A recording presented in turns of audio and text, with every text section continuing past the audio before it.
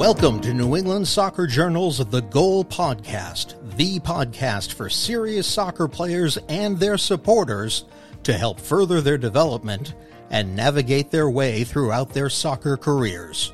And now, here's your host, Matt Langoni. Welcome to another episode of New England Soccer Journal's The Goal Podcast. Today I'll be joined by Southern New Hampshire University men's soccer head coach Josh Taylor, who is now in his 8th season at the helm for the Penmen. Hey, Josh, thanks for being here. Yeah, thanks for having us. Really appreciate it. Absolutely. I know you had a game last night before our recording here, so it's been a quick turnaround for you, but we really appreciate it. We're going to spend some time talking about a bunch of stuff today, talk about your program, the recent success you've had, the Division II landscape as a whole, and the kind of the movement of programs within the region. But let's just start with where your team is at right now, early in the season here, in early September. How are things coming together? How do you like what you see from the guys? Yeah, no, after any preseason, it's they can be hard days and long days, but they worked hard and everyone came in relatively fit, which is a great start. And we had some really competitive matches against some local Division I's, the Dartmouth and Merrimack, and we played Kobe Sawyer as well, a Division III school. We have a big roster, about 30 guys, just a little over 30 guys. I think you're going to see a lot of that in most schools, especially with the COVID year. So we got to kind of see that out. But no, we feel good. Obviously, wanted a different result yesterday, but Post is a super competitive program, and Teddy does a phenomenal job there. So, but we had a tough one again on Saturday. We got to travel to Adelphi, and they've been one of the traditionally a tough program in our conference. So it doesn't get any easier. Now, you guys are coming off an 11-6-1 campaign last fall, another solid season. I believe Northeast 10 tournament semifinals. It's been a pretty good run since you've been there. Took over as head coach in 2015. What have been the keys to building this program into one of the stronger Division II programs in New England? Yeah, I think it's just for a long time before I was even here, just traditionally, it's just been a Division II top level program. It's been a very heavy international flair to it, way before my time here. There's a lot of dedicated alumni. There's 2 alumni right down the hall that coach the women's side, Ellie and Jamie. So it's just been traditionally a really strong program. I just view it as a privilege to be here and just want to work hard every day and kind of honor, the past alumni and coaches. And, really, I got my start with Mark Hubbard, who's the UNH head coach now. And I really owe a lot to him and learned a lot from him. So it's just trying to keep the train going and just trying to compete every day and come with the same mentality. I noticed so far this year through 3 games, I think you've only allowed 1 goal. Very strong defensively. What's kind of your MO as a coach? How do you like to build the roster? What things do you prioritize for the program? Yeah, the number one thing is I want a good person, a good character, someone that has a good personality, easy to be around, but someone's going to work hard and really kind of, everyone has individual goals. I have them, my team has them, but you got to kind of put them aside and really, make sure you're focusing on the team. So character is really number one, and a good personality. And then obviously we're looking for good technical players and, guys that are skilled on the ball and accept pressure and are coachable. So that's really from, our defenders all the way up to our forwards. We really want players that are comfortable with the ball. You mentioned you had some preseason matches against some Division I teams. How do you guys typically stack up in those matches? I know they're preseason, so coaches are trying to work out some things and kind of sort through some things. It's not necessarily the top product either of you are probably throwing out there, but how do you stack up in those matches? Yeah, no, they're very competitive. You got the chip on your shoulder as a Division II program and going up against Division I. A lot of our players were looking at either those schools or Division I programs and still decided on us. So there's always that, like I said, a little chip on our shoulder. And we've known Merrimack for a while because obviously they were in our conference for a little bit. And we've had a great, preseason setup with Dartmouth with Coach Bo and Chad before him. So it's just a different level. They're different athletes, different teams. So it really gets us in the right frame of mind come our regular season. So they're always competitive. We win some, we lose some, a lot of results, a lot of ties, but it's exactly what we're looking for out of preseason. That kind of segues to an interesting element to Division II soccer in New England. You mentioned Merrimack, former Northeast 10 team, now Division I. Stonehill, now Division I, former Northeast 10. UMass Lowell going back a little further. That's 3 who have left the conference. What impacts has that had on the league? Seeing those teams leave, and does it create any chaotic remnants after they leave, or what's kind of like the structure of the league now that those teams have left? Yeah, no, it's it's more the scheduling, because sometimes the timing's not great, selfishly for us. I think the Stonehill one was just, I want to say 6 to 8 weeks ago. So you're kind of scrambling a little bit to find a game. So like, for example, we were supposed to play Stonehill at home, and now we're on the road to Mercy, which is overnight on a Wednesday. So playing at like 12 o'clock. So on a Wednesday. So that's really the trickle down. It doesn't change too much of us. It's just you want a strong conference. You want strong teams. And those Merrimack, Lowell, Stonehill have all been strong programs, good coaches. So, again, you want the strongest conference possible, because that's going to help when it comes to NCAA bids and strength of schedule and things like that. So, like I said, it's more a scheduling chaotic piece. The earlier, the better, but obviously a lot of things out of our control. Are these things that you hear? I mean, it's funny. We had Stonehill coach Jim Reddish on the podcast a few weeks back, and he admitted that like the switch to Division I like snuck up on him, and he's been he's been affiliated with that school, university, and that program for a long time. It's kind of just the rapid changes that happen in college athletics. Do you often hear like whispers from other programs, we're trying to move up to Division I? Is that like a common topic in conversations you have with Division II people? Yeah. No, definitely. There's always rumor mill and gossip and all that stuff. We gossip with like the best of them. You're watching a game and you're recruiting, and something pops up. Hey, did you hear this or whatnot? So yeah, we gossip like everybody. So definitely we've always heard rumblings of different programs. Whether it comes to fruition, you just don't know. Again, kind of control what you can control, but definitely if you have your ears to the ground, you'll usually hear something. Does it make you at all, sad might be too strong of a word, but do you get kind of bummed out that when teams like, 'cause they're kind of rivals after a certain point, like teams like Merrimack and Lowell, I mean, you guys aren't separated by many miles. So when you see those teams leave, does it bum you out a little bit, or are you just kind of focused on what's going on with you guys? Yeah, a little bit of both. For a long time when I was an assistant, like Merrimack, SNHU was a big one. We always saw each other in the NE10 finals. Same thing with Lowell. And I grew up playing with their old coach, Christian Figueroa. So yeah, like I said, we played together when we were 14, 15 years old. Of course, there's a little rivalry and whatnot, and we want to succeed and go at each other. So yeah, there's a little bit of that, but it's also, look, there's nothing I can do about it. It just kind of focus on what we can do and try to schedule a game as quick as possible because everybody else is trying to do the same. I want to ask you a kind of a two-part question. What are the biggest hardships about being a Division II program? But then on the flip side of that, what are kind of the advantages of being a Division II program? But we'll start with the hardest elements of that.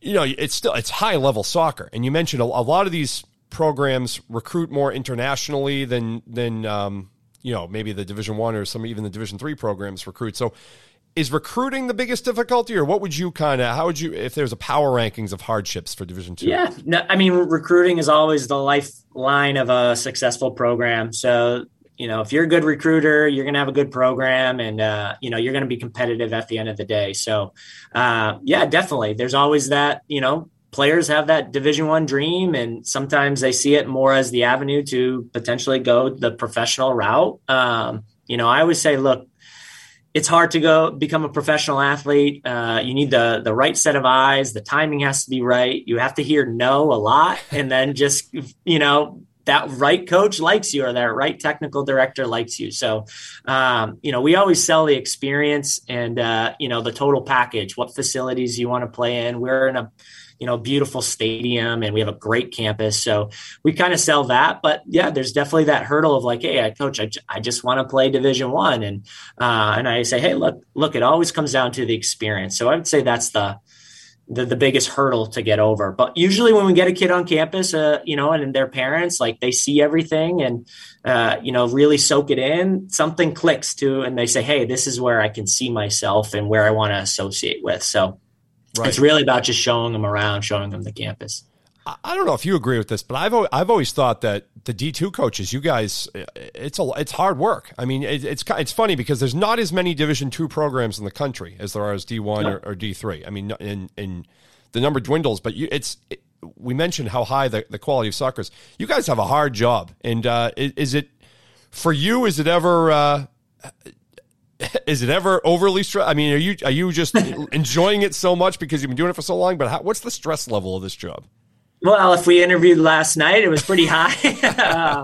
So no, I think everybody, whether I was a Division III athlete. I went to New England College and played under Dave DeQ. He's the AD there now. Everything's different. Every school program has their positives and negatives. So yeah, there's definitely stressful days. I have 2 little girls that I love very much that take that stress away and add different stress, parent stress. But, it is what it is. I always say I'd rather be on the field. I'd rather be watching games, recruiting, nothing against anyone working at a cubicle and a shirt and tie every day. That's how I kind of bring myself back and just be like, man, I just love this game and I love being a part of it. I love being part of a team. So yeah, is days hard? Yes. Are there great days? Of course. There's way more great days than bad days. So, it's sports. Losing is part of it. Injuries, all that type of stuff is a part of it, but you just kind of have to go back and be a kid again and go, hey, this is why I got into it. So I think it's hard, all jobs, Division I, II, III, NAIA, everyone has different problems. But it's just, work hard, things will happen the way they're supposed to be. You're right. That parent stress is no joke. I mean, no joke. I have 2 little girls. Yeah. I have an 8-year-old and a 5-year-old who just started kindergarten. So, it's totally different. I'm on the road, on our way back home. My wife sends me a text. They're in already Halloween pajamas. So stress on September 8th. Different things of it. Yeah. So it is what it is. It's life, and you got to do it with a smile at the end of the day. And don't get too low. Don't get too high. Just try to live in the moment. On the flip side of that, I guess, what are the best parts about coaching at the Division II level? I love the diversity in the locker room. We have players from all over. We have players all different ages. We have all players from different color, race, religion, whatever you want to say. Like we got it all, and I think that's one of the coolest aspect of a locker room. And you get to just interact with different players and different coaches, and it's unique. It's very unique. When I went to New England College, it was a lot of guys from New England, and there was nothing wrong with that. I still talk to those guys today, and I loved my experience. But it's definitely different in that Division II atmosphere. And there's some Division I's that have a lot of international students, but I definitely like that. Walking into the locker room, and it's a different set of music I might have listened to, or, hey, somebody might be off to the side praying, things like that. You got to consider. I definitely enjoy that aspect of just different walks of life. How would you describe kind of the state of Division II athletics, or Division II soccer is what you're invested in, obviously, but even as a whole, because it's such that interesting thing where even the programs would love to have that cachet of being a Division I program. The players are chasing being Division I players, like you mentioned, which is hard in recruiting to kind of sell them on, okay, this is still high level. It might not be Division I, but this is great soccer. What's like the state of the division as a whole, do you think? Is it healthy? Is it getting more difficult? Is it the same as it's ever been? Or yeah, I think COVID kind of threw a wrench in everything, of everybody's lives, just in general. So I think we got to kind of see out this COVID wave and the post-COVID morum, whatever you want to call it. So yeah, anytime programs are leaving, I don't that's not a good thing. If it's like, hey, we lose one, add one, that's another thing. But I know we've added a few in the ECC conference over the years, but our conference hasn't added anything, any programs since Delphi. So the hope is that we can add some programs. It is tricky because there's not a lot of programs across the country. Even if you look at the NCAA tournament, we're the only tournament that has different brackets, so we have a lot in the East region. So there's more teams, but if you go down South or Midwest, like there might be only 4 teams that get in. It's not as like standard win and move on. It's like this team gets a bye, this team gets a bye all the way to the Sweet 16. So it's not just, set in stone. So it's, I think it's healthy. We're playing games. That's most important. But I'd like to see some more programs join and strengthen it a bit.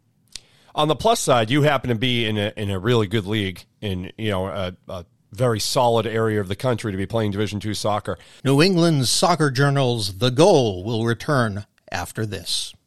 Hey, here's a great new idea in fundraising. Soccerhead's New England Comedy Fundraisers. This is better than a stand-up show. It's an event that your community will never forget. You'll get soccer-themed comedy with Paul Nardizzi, who has been on Conan O'Brien, and Nessun Comedy All-Stars, along with Dave Radigan from Sirius Radio Comedy, and Jim Roberti. There will also be giveaways and all sorts of extras. Want to make money for your soccer club and have fun while doing it? Email the guys at soccerheadsnewengland@gmail.com. That's soccerheadsnewengland@gmail.com.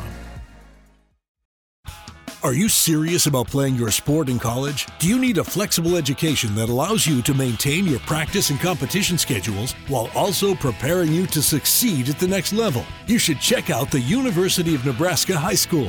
UNHS is accredited and offers more than 100 online courses, including NCAA-approved courses to protect your academic eligibility. Students could earn a UNHS diploma or take a single course for transfer credit. Courses are college prep, self-paced, and available 24/7, 365. Enroll anytime and take up to a year to complete a course. Visit highschool.nebraska.edu today. Looking to keep up with all the latest news and information on New England soccer? New England Soccer Journal and AnySoccerJournal.com are the premier resources for information and inspiration on the New England soccer scene. Have every issue of New England Soccer Journal, the magazine, delivered to your home or office. And don't forget to stay in the game every day with a digital subscription to AnySoccerJournal.com to receive soccer coverage on clubs, college commits, prep and high school, Division I, II, and III colleges, showcases, rankings, and so much more. Get in the game and behind the scenes now by going to AnySoccerJournal.com. Just click on the subscribe button and start the subscription that is right for you today.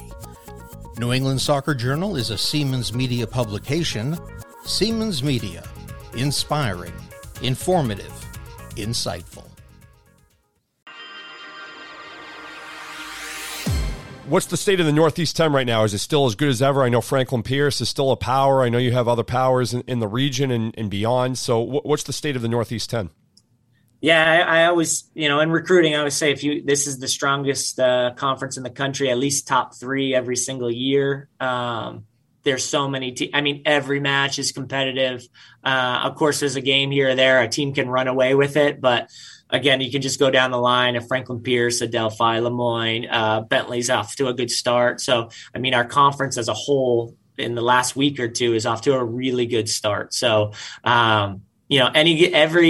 every school gives a challenge, whether it's a different field, a grass field, no locker room, have a locker room. So everyone has a challenge. And I just feel confident that our conference is one of the top ones out there. And again, we lost to a CACC program last night. They're just as strong. I know Bridgeport moved over. So, I just think the East in general is one of the, a tough conference to get through. Every week you're in a battle and a tight match. So, I don't think can be said across the country. What do you attribute that to in the East? Is it just a fertile ground for recruiting, just a lot of talent in the area that you guys can dip into?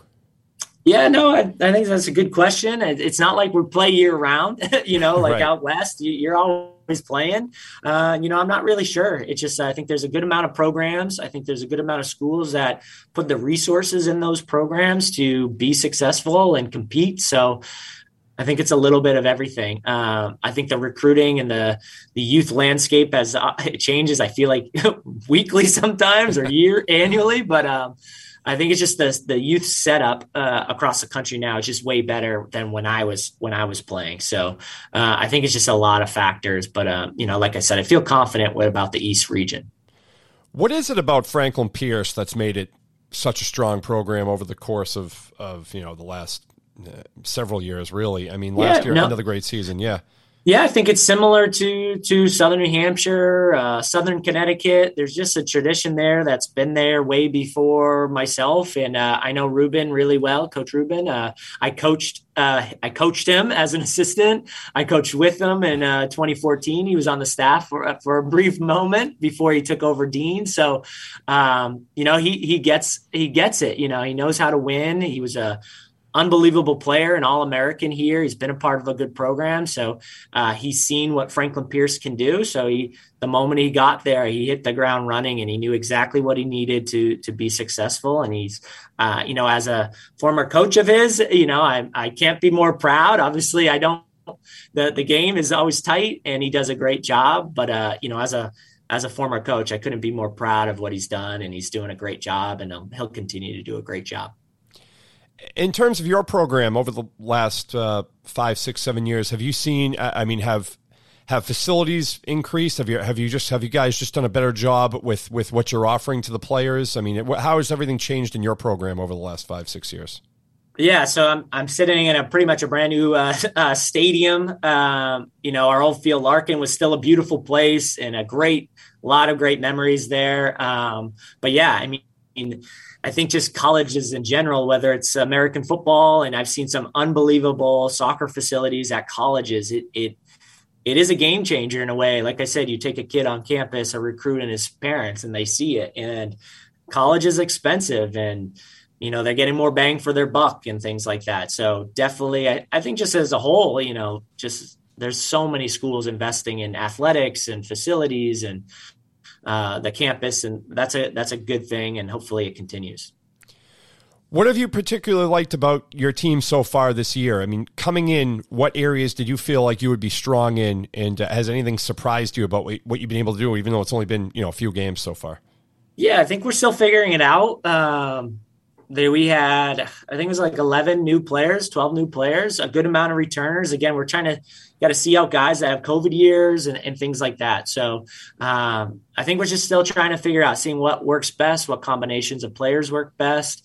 At the end of the day, to me, it's all about how you approach a game and your preparation. And most importantly, your mentality. You got to kind of have that fire, and it's got to be internal, and you got to want it more than the other team. And tactics play a role, your technical ability play a role. But if you don't have that fire right away, it's going to be a long day, and because the other team does, and the other team wants to win just as bad as you. So, it's kind of building that culture and make sure guys are bought in. And so it takes time, and, we'll just keep grinding every day. What are these discussions like with players with this extra year of eligibility coming because of COVID? Like you mentioned, it really just fills up the roster, and you mentioned you have about 30 guys on the team this year. That can create some log jams, I'd imagine, and playing time can be maybe scarce for some people. So what are those conversations like with players when you're trying to decide if they should come back or what the situation is for the future?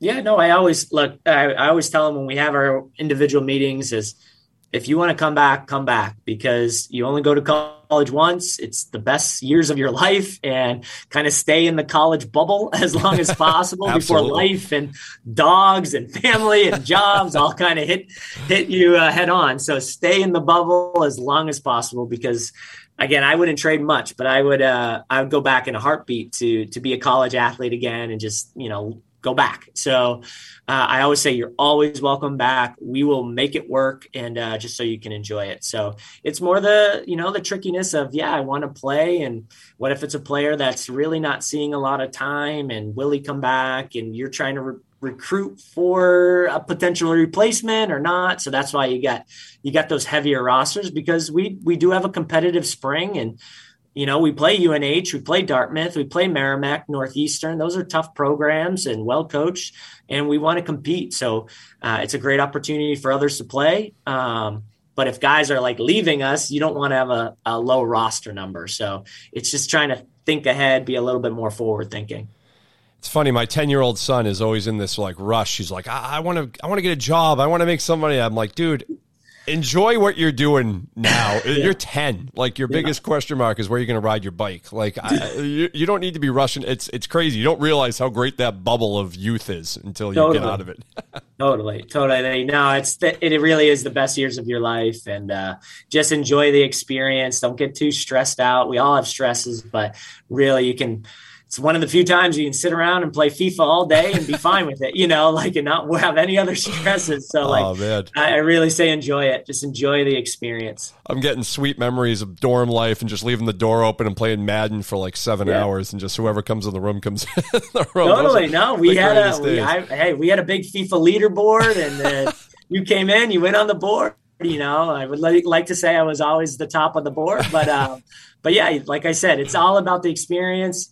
Look, I only get 2 hours a day with the team. So there's another 22 hours in the day. So you better, when you choose a school, enjoy everything. The food, you eat that every day. So you got to make sure you enjoy the food, and, walking around, your relationship with professors and your teammates, and, non-athletes too. That plays a big part. So it really is a total package. I always say, don't choose a school solely on soccer or solely on the coach. Choose it because you love the area. You love everything about it. I might choose one just based on food, now that you mention it. The cafeteria is always a big deal. It's the one thing you do every day, That's right. So it better be good. What are the main objectives for you guys this season? Kind of what's the potential? We're only, like we said, early September, so you got a couple months to go before you get to that postseason. But what would you like to see over the next 2 months? Yeah, I mean, when I got hired, when I got here in 2008, it was immediate, what's the standard here and what has been done here. And that's why I always say it's a privilege to be here and what we compete for. And, being in the conversation in the national tournament is really the ultimate goal, and anything can happen during that time, but there's so many steps to get there. And if you don't just focus on this weekend and that's all you can control, then you're never going to be playing in November or early December. So really it's just try to focus on Adelphi, really focus on today. We need to recover, and the guys who didn't play need to have a good session. So, but as a whole, the standard here is really high, and what we want to accomplish is a lofty goal. But I always go back to the tradition here and what we're trying to achieve. So like I said, it's a privilege to be here, and I look forward to working hard every day. Is there a season since you've been at SNHU that sticks out, that was more memorable than maybe the others? Do you have one? Yeah, I would say the 2013 team was the year we won it. And, things came together. And, again, Mark Hubbard was the leader of the program. And we worked so hard. And Rich Weinribby, who's now the head coach at Northeastern, was on staff too. So it made coming to work really enjoyable. We had a great coaching staff, and the players gave everything they had. We got a bounce here and there. That's what happens. But, ironically, we lost the post, and we never lost again. So, there was a lot of motivation that year, and we had a team impact player, Ryan Mentor, who had an issue with tumors. And so, everything kind of connected. So that year will always be one of my favorite years of my life. My wife was pregnant at the time. So, will always be really special, and it's great to look back on. And I still talk to Mark Hubbard and Rich every single day, I feel like, just to connect. And it was just a special group of players, special group of staff, support staff. So that will always be one of the highlights of my career and my life, honestly. That's a heck of a New England coaching tree. You, Rich, and Mark. I mean, all head coaches right now. Yeah, no, I mean, it even goes back further. I mean, when I first got here, it was Rob Dow, who's the head coach at UVM. And, I was just a kid out of New England College trying to find my way. And, find what I want to do with my life. I knew I wanted to be in soccer, and coaching was a great avenue to do it. So I was in an office as a volunteer, with Rob Dow and Mark Hubbard and Dave Williams, who's the goalkeeper coach at UNH as well. So just great people to learn from. I'm so appreciative of Mark and what he's done for me. And he's the godfather of one of my kids. So it really is it's a special bond, and that's just college in general. I have a special bond with my teammates, and it was New England College played here the other night, and I got to see my old coach. So you just create these special bonds in college, and you just don't get that anywhere else. And, I'm really appreciative of that. So the real big juicy question is, will you make any more trips to Canopy Lake before the year is over? Yes, because it's Oktoberfest coming up, and we literally live right down the road. And now I have two little girls, Lulu and Pippa, and my wife Erin. And we're very fortunate to be where we're at, and they're special. It's just anytime you have kids in a family, it's what brings you down. And like I said, last night was tough to lose, but you got to focus on them. You got to focus on getting them ready for school, and really you losing doesn't matter. So it, life kind of keeps your priorities in order. Well, best of luck the rest of the season, Josh, to you and the program. And we'll obviously be keeping tabs, and we'll talk soon. Awesome. Thank you so much for having me. And thank you for everything you guys do. You promote all these schools. I can't thank you guys enough. It's great for college and the program. Thank you. That's much appreciated. And take care. We'll talk to you soon.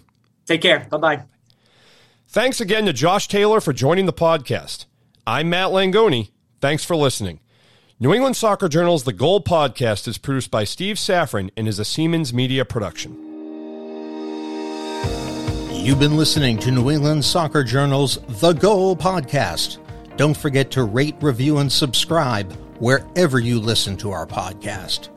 Or visit anysoccerjournal.com/podcast. Siemens Media. Inspiring, informative, insightful.